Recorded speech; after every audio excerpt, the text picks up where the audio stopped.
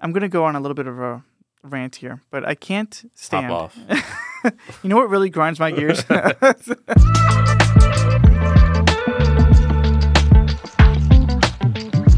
to the episode. Before we begin, a reminder that our listeners can ask us a question, any question, about anything, totally free by emailing us at basicallyrelatedpodcast@gmail.com. So today, it's just Father Jonathan and I. Yes. But Matthew has not departed us yet. KIA. Yes. MIA. No, he's just feeling a little under the weather, but he will be back. Yes, we'll have him for a few more episodes before he begins his own adventure in his artistry and his own podcast. But he's just feeling a little sick, and so he's not joining us today. But we are back to our normal talking about the readings. Yes. For the 19th Sunday of Ordinary Time. Yes. Is that correct? Yes, 19th Sunday of Ordinary Time. Last week, the Transfiguration trumped the 18th Sunday of Ordinary Time, as it should. It is right. It's right and just. And so we didn't get to talk about the 18th Sunday of Ordinary Time, but here we are with the 19th Sunday, Year A. So we're really good at making our way through Matthew. So last week we talked about the Transfiguration, which had Moses and Elijah, and then this week the first reading has Elijah. Elijah, yep. And a very classic or very well-known instance, our episode or scene with Elijah, where he goes up to Mount Horeb and has the theophany with God, where God is not. Where God passes by, there's thunder, there's lightning, there's earthquakes, but God is in none of these. Instead, he appears to Elijah in a small, tiny whisper. Yes. He says that Elijah goes out in the cave, out of the cave, and covers his face to receive this revelation. You know, as a Carmelite, this is a very popular passage. Yes, I can imagine. It's very, very well documented, and the medieval Carmelites commented on it a lot about what did this mean that Elijah was in a cave, and then God was in all these stormy events. Right. This the idea of silence too is in here too. Yes, right. And so I think this is a great passage for like a basis of prayer. Yes. And so, there's a lot here. And I see, as a Carmelite, I can understand. I'm not a Carmelite, but I can understand the Carmelites' attraction with this verse. Right. They take it as a moment of exemplifying contemplation. Right. Right. Like exactly. Kind of the noise of the world or the noise of temptation and attachments, but God is not in all these grand things. He's in this tiny whispering sound, right? That the first reading says. St. John the Cross, obviously, comments on this, that Elijah hears this tiny whispering, but then Elijah goes out of the cave and hides his face with his cloak. And he says, St. John says that this hiding Elijah's face with his cloak is a sign of covering his mind or his intellect before the presence of God, because anything that Elijah might understand about God is actually much further than who God really is. Interesting. So it's kind of this via negativa of the Carmelites, that God is not who you think he is, right? In a sense. And that's it kind of reminds me of Abraham when he was asked by God to sacrifice his son Isaac. There was no. St. Paul has a great commentary on that passage of Abraham's calling, because Abraham was called to sacrifice his son Isaac, and at the same time was also promised to be the father of many nations. Right. And so St. Paul says he thus reasoned that God would raise his son Isaac from the dead. That was his reasoning. And what reminded me of that from our first reading with this episode from Elijah, what you were just saying, is that by reason alone, you can't come to understand the ways of God, right? Right. And so with Abraham, we see this hope in the resurrection, even though he was way before Christ's time. Right. And then with Elijah, you see this idea that he's covering himself, like his human faculties are in a sense cloaked, well, literally cloaked, as he stands at the entrance of the cave. Yeah, I'm glad you brought that up because that passage from the letter to the Hebrews about Abraham is often, or in that episode with Abraham, is often taken as like this moment of like pure obedience, right? Mm-hmm. Pure submission. Yeah. Just don't think about it. Just God said so, kind of a divine command theory almost. But it's actually, if you read that commentary, it's actually a commentary on Abraham's extreme faith and hope. Yeah. Right. It says, hoping against hope, he had faith that in some way he would get Isaac, or he would get his son back. Right. Right. Against all that. So it wasn't just this, well, if you want me to, I will. Yeah. It was actually a demonstration of faith and hope. Yeah. Against all that. But and you also made a point about kind of covering your faculties, and that's a good way to put it. It's not, what St. John of the Cross is saying is that Elijah didn't just blind his mind, but it was more of realizing that he now needed faith. Yeah. To understand this moment, right? Not understand. And isn't that how Paul speaks about faith? He says like put on Christ, like yes, put on right. And so this idea of like hiding his face, he's like putting on something else, yes. right? That's not necessarily contradictory to his faculties, but something that allows it to act more properly, if that's the right way to put it. Yeah, and I think the idea of you mentioned faith and hope.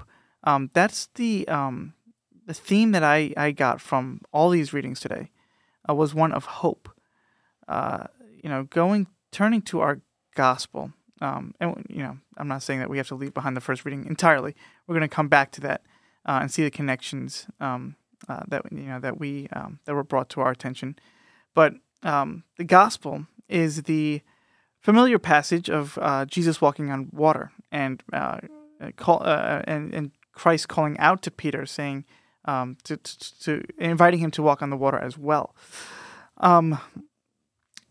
There's a lot of symbolic imagery going on in this passage. The passage begins with after Christ feeding the people, he goes up on a mountain to pray by himself. Mm-hmm. And so immediately we're given this image of the mountain, which is very symbolic of God's presence. Right. Yep. This is where this is where we get the idea of the holy mountain, Mount Zion, the place of dwelling for our Lord. And he goes by himself to pray. There's an immediate connection there with Elijah, going and entering like alone in silence in prayer. But then we're immediately given the image of the sea, which is a symbol of chaos and death, right? Think about the flood, Leviathan, right, who dwells in the depths of the sea. Right. And this is where the action of the gospel really takes place. In the midst of, let me see if I'm getting this right. Yes. So there is a storm at sea. So the disciples are in a boat, and it's being tossed about by the waves, for the wind was against it, as St. Matthew says. And during the night, so immediately you have this like darkness, sea, a storm. It's all symbolic, I think, of just chaos and death. Right. I was gonna say those are all the classic symbols yes, and images of that. And so now you see Christ walking on water. And for me, it's very apparent, like when you understand that the symbolism of the ocean and how it relates to chaos and death, Christ is subduing the chaos, essentially. Right. He comes from this mountain, the heights of God, where God dwells, and he descends the mountain in order to placate the chaos. Right. It's almost like a prefigurement of his of what he will do on the cross. Right. Essentially, just the ultimate act of destroying death and chaos. Anyway, that's the imagery that leapt out at me. then he says, "Take courage, it is I, do not be afraid." And then Peter says, "Lord, if it is you, command me to come to you on the water." And he says, "Come." Now this is where Peter begins to falter a little bit. He gets out of this boat and he began to walk on water toward Jesus. So it's not like immediately he begins to sink. Right. Because I think this is connected to him still looking at our Lord. He's talking to our Lord at this point. He says, "Lord, if it is you, command me to come out to the water." And he says, "Come." So he's already having a conversation with Christ. And I think it's that connection to Christ that allows him to walk on water. Yeah, I think that's right, because it says Peter got out of the boat and began to walk on the water towards Christ. But when he saw how how strong the wind was, he became frightened. Yeah, so exactly. This is shifting of sight. That conjunction, the but, right? Right. But when he saw how strong the wind was, he became frightened and began to sink. So the cause of him sinking was that he noticed the chaos around him. And that's when he became frightened and he sank. And then our Lord stretches out his hand and caught Peter and said to him, "O you of little faith, why did you doubt?" So that for me, that's the crux of the reading. It's Peter turning his focus toward the chaos and focusing on that, which implies that he lost focus on what mattered, on Christ himself.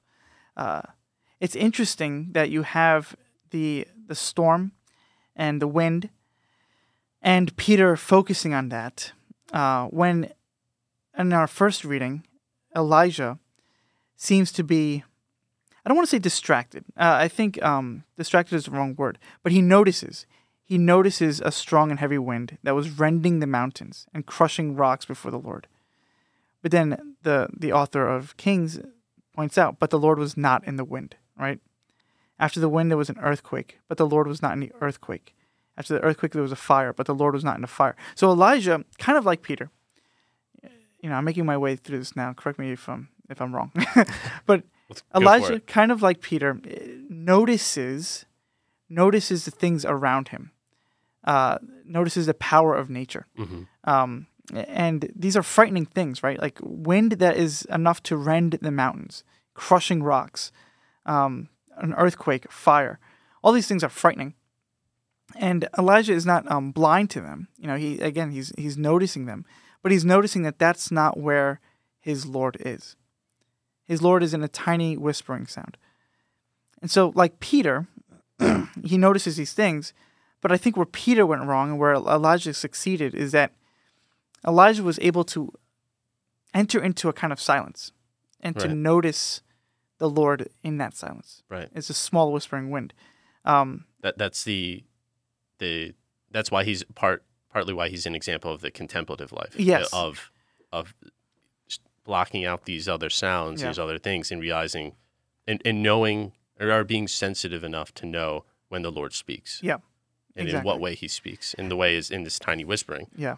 And he's able to respond. Exactly. And it's in that silence. I think silence is so crucial for a healthy prayer life. And oftentimes, I think people can approach prayer thinking that they have to be constantly talking or they have to feel God's presence. Right. And so it's done with like lots of sentimental music and it's trying to arouse your emotions.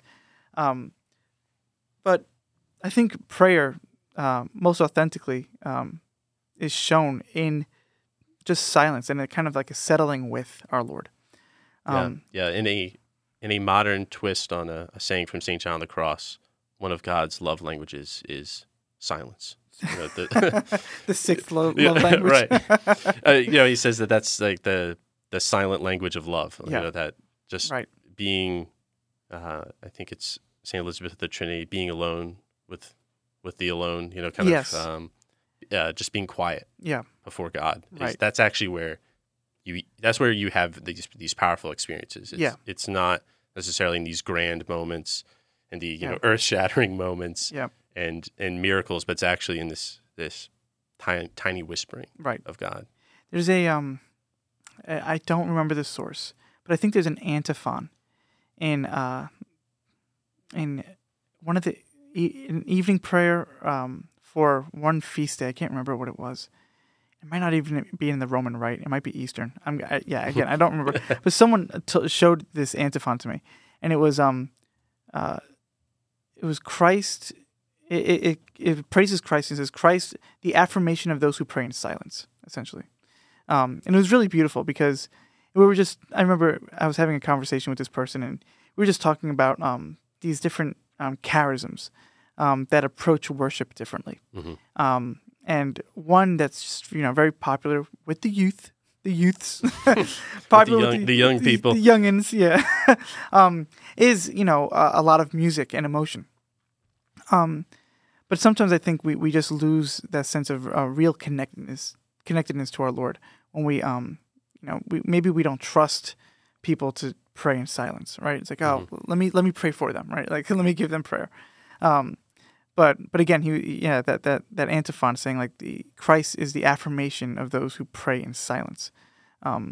It's kind of just a beautiful way to think about prayer. Yeah, it's silent. Yeah. I think this, the first reading with Elijah in the cave and the tiny whispering sound, and then the beginning of the gospel have a great connection. He said they're both on mountaintops, mm-hmm. which are classic revelation spots and theophanies, but also Christ is alone. Yes. On this mountaintop praying. So again, there's this element of aloneness and of silence. And if the reading continued from the first reading, Elijah receives a commission from God. That's where that's right. He says, "I'm most zealous for you. I'm basically the last prophet. I'm the last faithful person." Yeah. This is after his conflict with the prophets of Baal. Yep. And then that's where he goes and kind of makes his disciples. But he's a hunted man at this point, right? Yeah, right, yeah. Exactly. Yeah. But analogously, you have in the gospel, Christ is in communion with his Father on the mountain, and then he goes down into chaos. So the lesson for both is if you want strength in a sense to face persecution in Elijah's case, or the chaos of life, you kind of have, it has to precede, prayer has to precede that. Yeah. If Christ is literally in this passage, as you pointed out, above the chaos. Yeah. But in order for that to happen, I think you have to be rooted in prayer. Yeah. First. Yeah, exactly. And this is where that theme of hope that I alluded to earlier really comes into play. Essentially, I think Peter's downfall can be analogous to a life given to despair. I'm going to go on a little bit of a rant here, but I can't stand. Pop off. You know what really grinds my gears? No, so there's an idea in modern Christianity that we have to live in this present moment in order to find grace, and part of that is true. Grace happens in the now, right? You get grace in the now. You also fall out of grace in the now. But I think some ideas that are a little foreign to Christianity, like mindfulness, have snuck its way into the faith, at least modern expressions of the faith, to where we focus so much on the present moment that we forget the virtue of hope. Mm-hmm. Hope is essentially hope is seeing something in the future that is difficult to obtain, and like having the faith to obtain it. Right? It's future oriented. That is not a catechism definition, but I think on a natural level we can say that that's what hope is. Yes, it's looking forward to the future to obtain something good. That is, in its very nature, kind of difficult to obtain. Right? Yes. You don't hope that you're going to have breakfast because that's, at least for me, some people actually might hope for having breakfast, but for most of us, and that's something that we can attain easily. So you don't hope for breakfast, right? You're looking forward to it, maybe. So by its nature, it has to be difficult to attain. It's future-oriented. And so that's why I think it's antithetical. Hope, the virtue of hope, is antithetical to this present moment mentality. And I think in our gospel, it displays that quite well. Peter if he was just living in the present moment on the sea, would just be focused on the wind and the chaos. That's what's happening to him in the now, right? But in order to come to salvation, he has to focus on Christ. He has to be future-oriented. It's when he turns his eyes away from our Lord, that which, our Lord is saying, come. He's not just saying walk randomly on water, but he's like, I am the goal, so you come to me, right? And Peter is not there yet. That's the future, though. What awaits Peter, if he has faith, is Christ standing on top of the water. But when Peter turns his eyes away from that, focuses on the present moment, he essentially loses hope. And that's when he sinks. Well, that's very evident in Pauline literature, and I think even last week with the reading from St. Peter, keep your eyes fixed. Keep your eyes as a lamp in the darkness. Right. So, that's true. You have Christ on the water. Keep your eyes fixed on there. I think St. Paul talks about, almost like the finish line, running the race. Keep your eyes on the prize. Right. Yeah. Totally.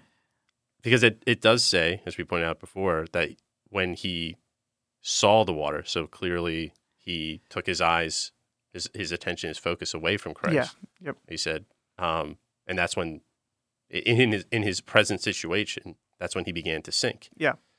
Yeah. Exactly. And that's a really good connection with the Transfiguration readings, which we celebrated last Sunday, the Transfiguration of our Lord. That second reading is written by Peter.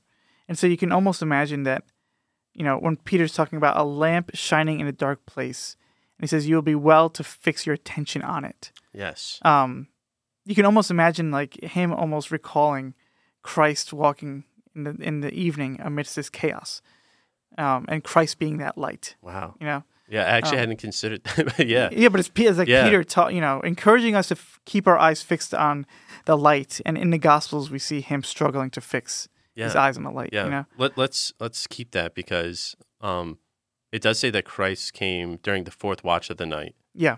In the night. And I think fourth watch was, I think it's 3 a.m. to dawn. Is that right? I think is the fourth watch. The opposite hour of mercy. Yeah. Right. Yeah.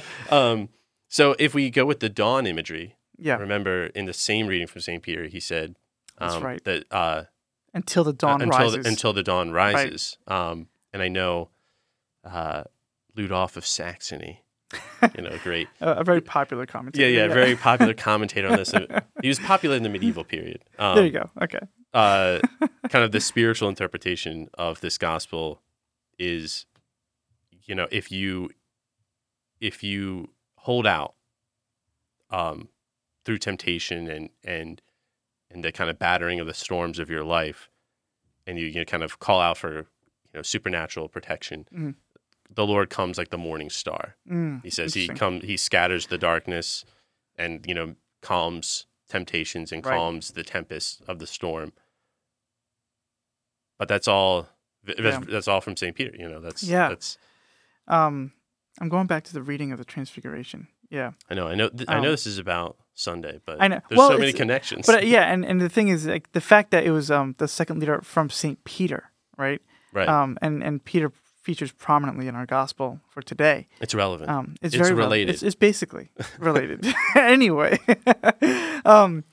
I'm just reading. Yeah, you will do well to be attentive to it, the prophetic message. He's talking about Scripture, as to a lamp shining in a dark place until day dawns and the morning star rises in your hearts. There's no way he's not thinking about Christ as like that morning star and the day. Right. Especially if the fourth watch is right before dawn.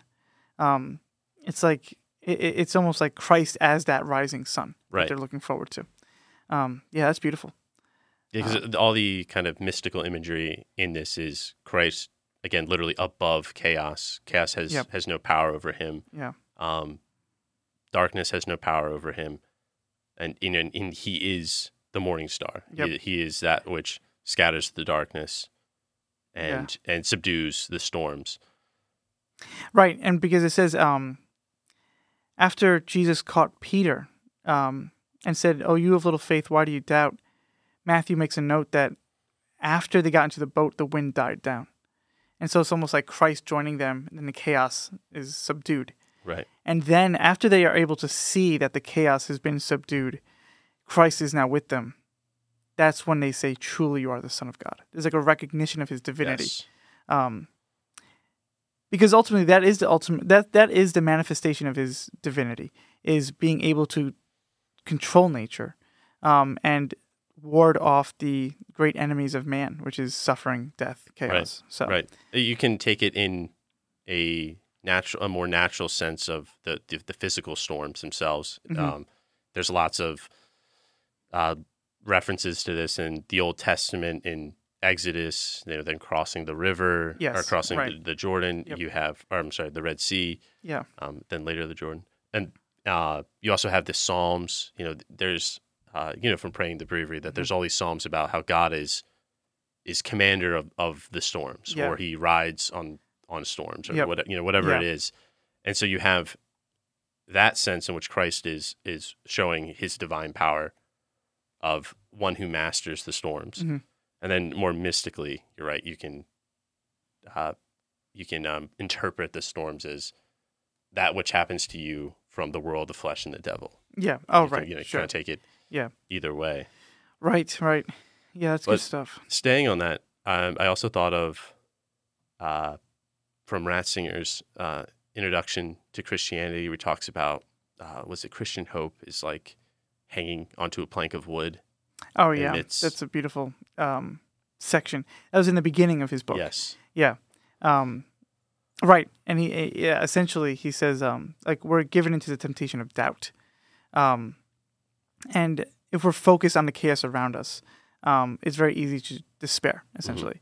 Mm-hmm. But we it's taking that leap of faith and saying, I do believe that there's something beyond this chaos and death. And and it's the same imagery as a great ocean, right? The sea, the water is always it's that like everlasting symbol of chaos and death.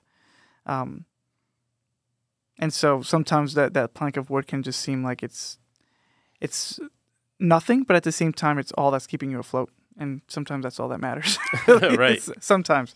Going off of that theme of hope a little bit more too, I think it's so essential that we really take this lesson from Peter and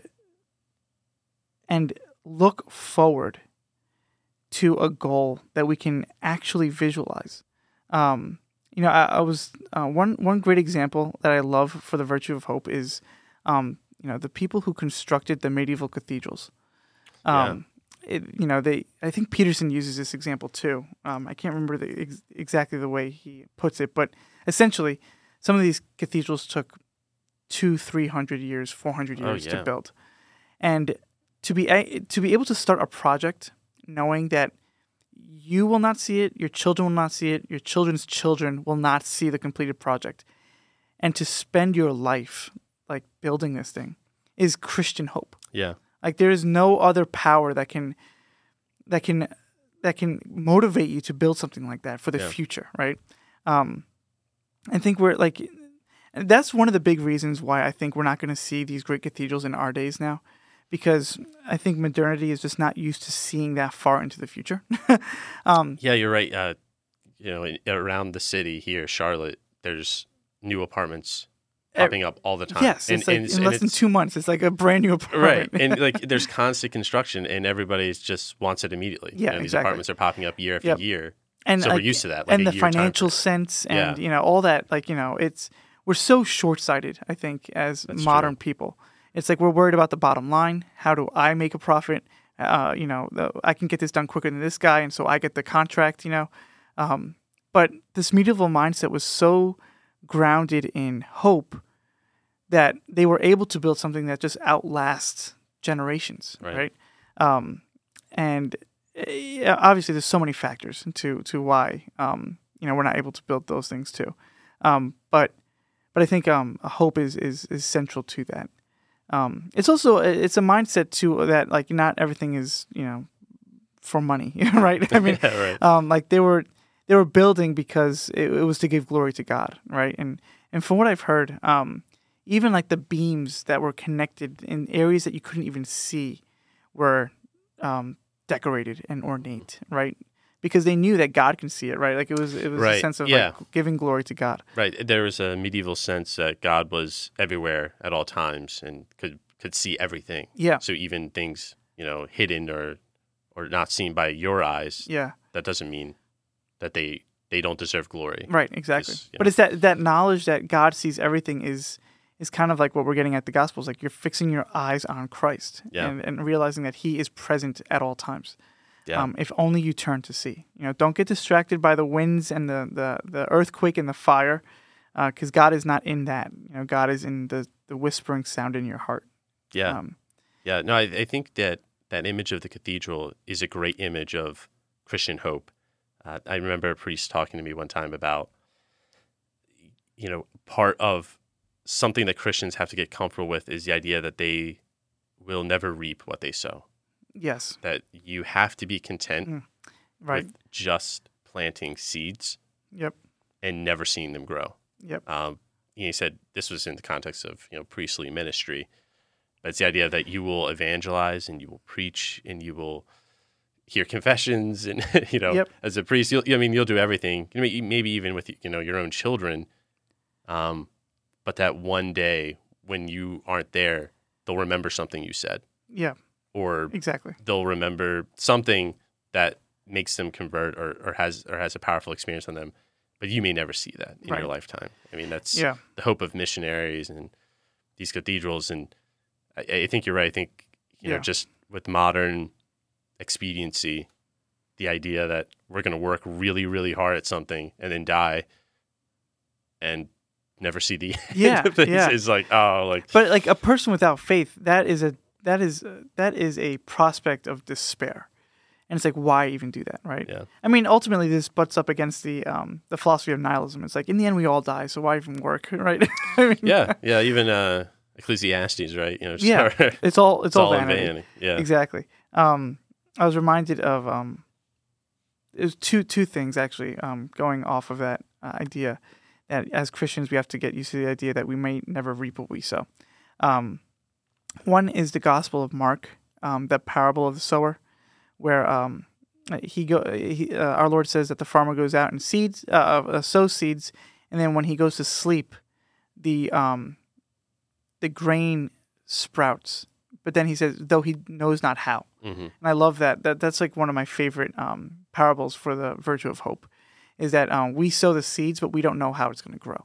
Yeah, And you may good never point. see it, Yeah. right? You may never see it. And the second thing I was reminded of is a quote from Tolkien. He says, "I am a Christian, and indeed a Roman Catholic, so that I do not expect history to be anything but a long defeat, though it contains some samples or glimpses of final victory." And so he says, expecting history to be just a long defeat. And that's what our lives can feel like. Defeat after defeat. We sow our seeds and then we don't see them sprout and we die. But do we hope in that final victory? Right. And are we working for that? Right. Well, that changes everything. It does. And, something that I just thought about last week when reading a commentary on St. John of the Cross was that the Christian life is like eschatologically oriented. Mm-hmm. It's oriented towards the ultimate things. Yep.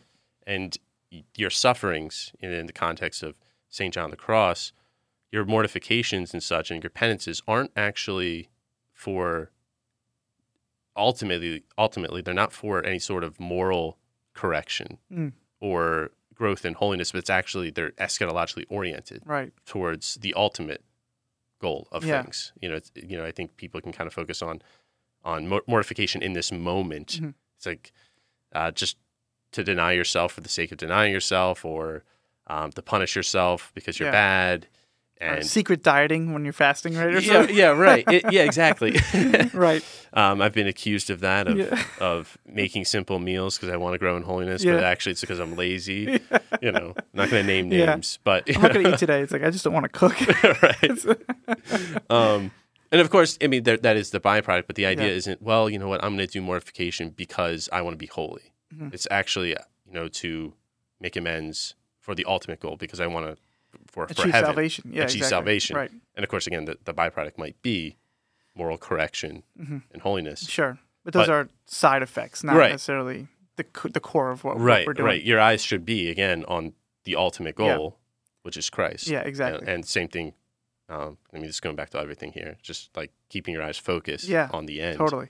And that's what the Mass is that eschatological symbol where, as you were saying, like we mortify our flesh and we do penance and, not take the discipline. That's like a literal term for whipping yourself. I'm not suggesting that. But yes. Some good 12th century mortification here. No. But yeah, all the little the mortifications that we do as Catholics, it's united to Christ's suffering, right? And he purifies that and makes it holy. And the Mass as that eschatological sign. I was just reading in Ratzinger, Spirit of the Liturgy, making my way through that book again, in his explanation of symbols.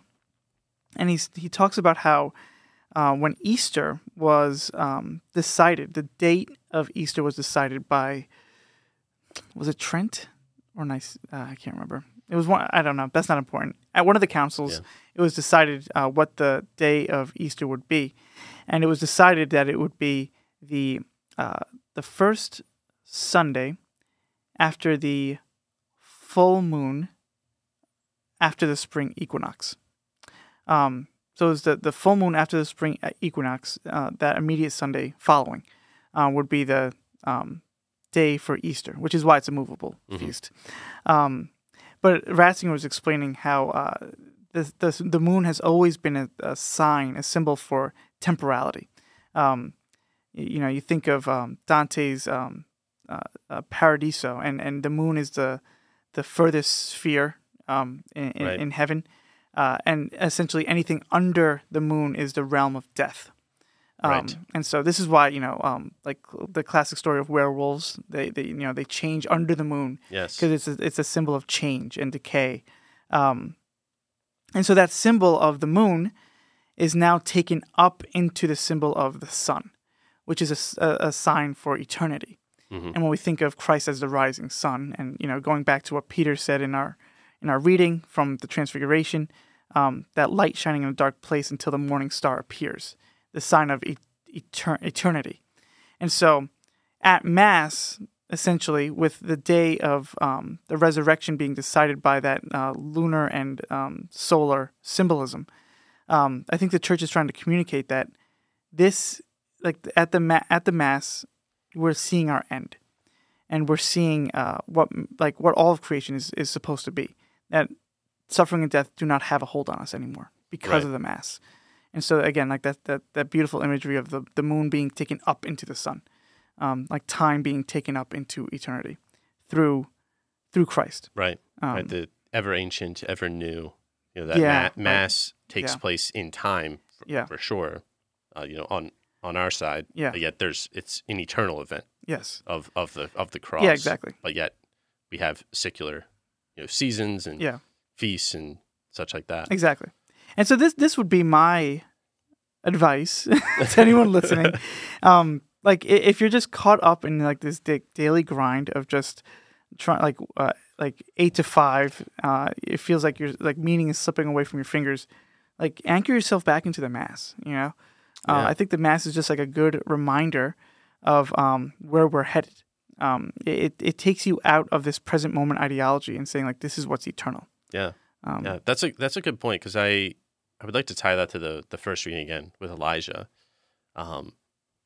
You have all the chaotic events, and then again the whisper that he focuses on and realizes that like that's God. And I think I want you want like miraculous things to happen, right? You want like powerful moments, even in prayer. You're looking Give for me a sign. Yeah, exactly. Yeah. You want the spectacular things, but it's actually real transformation happens in this small whisper. Yeah, that like the tiny things, and Yeah. I think we're all kind of prone to want to do, at certain times, like heroic things. We want to do something big, and you struggle to think how does my day-to-day life make a difference? Yeah. It's like the family life is a pillar of society, and you're like, yeah, but it doesn't feel like it, Yeah, right? Like right. it's just the day in, day out. How are changing diapers? Yeah. How does that sustain the world? Right. But if you think about it, that all these ordinary things can be this tiny whispering. Yeah. That your faithfulness to these small things actually does, in fact, sustain the world. Right. Exactly. Because if you don't do the small things, it actually will crumble. Right. If you just let it compound. But that's a good point. Yeah, I was just thinking about that it's not in the spectacular, but maybe in the ordinary. Yeah, absolutely. The hidden in ordinary. It's a tiny whispering sound. And like when a parent changes, a child's diaper, or when a dad goes to work and feeling like it's all for nothing and just, what's the end? If they can reorient themselves and keep their eyes fixed on Christ, and even the smallest things have infinite value. Yeah. And that's why, I said like Mass is so important to regain that vision, because it's, our efforts go into Mass, and then from the Mass we get meaning for our efforts as well. Yeah. So it's like this into Mass and out of Mass, exitus et reditus kind of thing. You receive bread for the journey. Yeah, exactly. I think you're absolutely right that a great place to start is Mass. Yeah. and when it comes to how do I reorient my life or make order out of this chaos. And even if it's imperfect sacrifice, and that's the whole point of the Mass, is that the bread and the wine is brought by the people, right? It's made by the people. It's fruit of the earth, a work of human hands. But then through Christ's sacrifice, it becomes the bread of life. Yeah. And so our imperfect offerings become perfect through the Mass. And then we leave the Mass nourished by that which has been made perfect through our imperfect efforts. Well said. Good stuff. Do we want to try for the second reading? It's very... So, yeah, before we started recording, Lee and I were just talking about how the second reading seems to be disconnected from the cycle of the lectionary. We have, the lectionary is split up into 3 cycles, year A, B, and C. And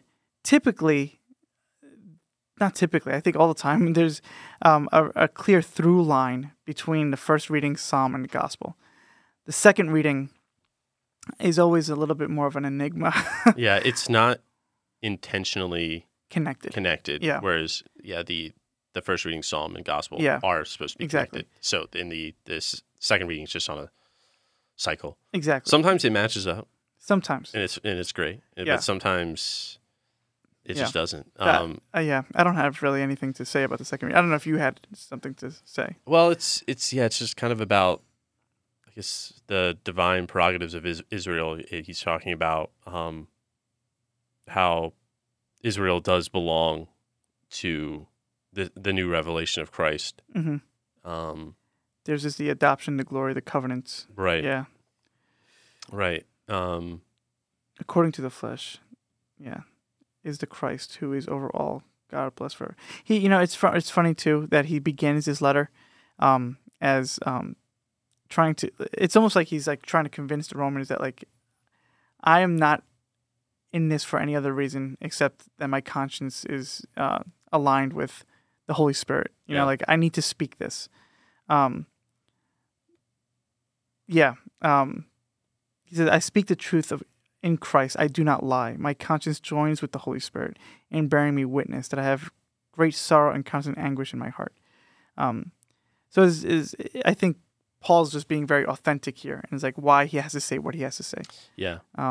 It's much more, the letter to the Romans, he's making he's offering some arguments. Yeah. And so this is part of that argument about Israel's adoption. Yep. In the promise of Christ. Right. Because, correct me if I'm wrong, but, I can imagine like being a Roman citizen was very prestigious, right? Like you're granted several rights, as your citizenship of Rome. And so he says like, I wish that I myself were accursed and cut off from Christ for the sake of my own people. my kindred according to the flesh. Like he's claiming his Roman citizenship there, and his Roman identity. But he's saying he's giving credence to the fact that the Israelites were the ones that were chosen, Right. Despite what prestige there is to be a Roman. Right. Yeah.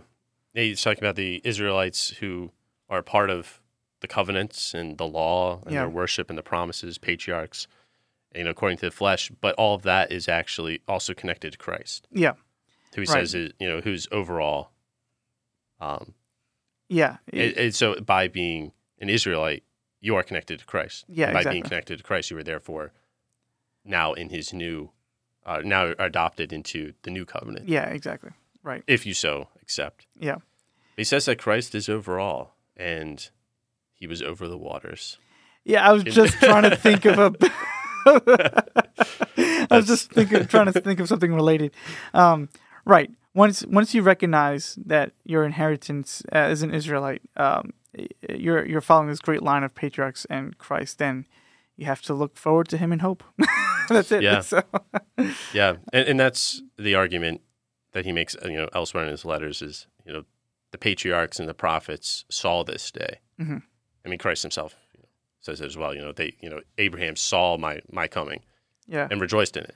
And so, St. Paul is telling his fellow Israelites, our tradition saw Christ coming, and this is what they were hoping for. This is the fulfillment is here. Yeah, like, come on board. Exactly. But they won't be persuaded. Right. Do you? We also have the Feast of the Assumption coming up, but we can save that for another time. We might. Yeah. That could be like a whole nother episode. Yeah, I know. Now we just have too much content. Maybe we should start recording like 2 or 3 times a week, right? Yeah.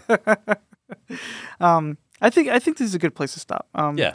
I think that was we shared our thoughts on the readings for today and for this coming Sunday, 19th Sunday of Ordinary Time. So we'll give the people an Assumption episode one day. Yes, one day, or it might be related into some of the Sundays that are coming up too. More than likely. So but I think that's a good place to stop. So all right, yeah. Thank you everyone for listening. Remember, if you have any questions at all, really about anything, then you can email us at basicallyrelatedpodcast@gmail.com.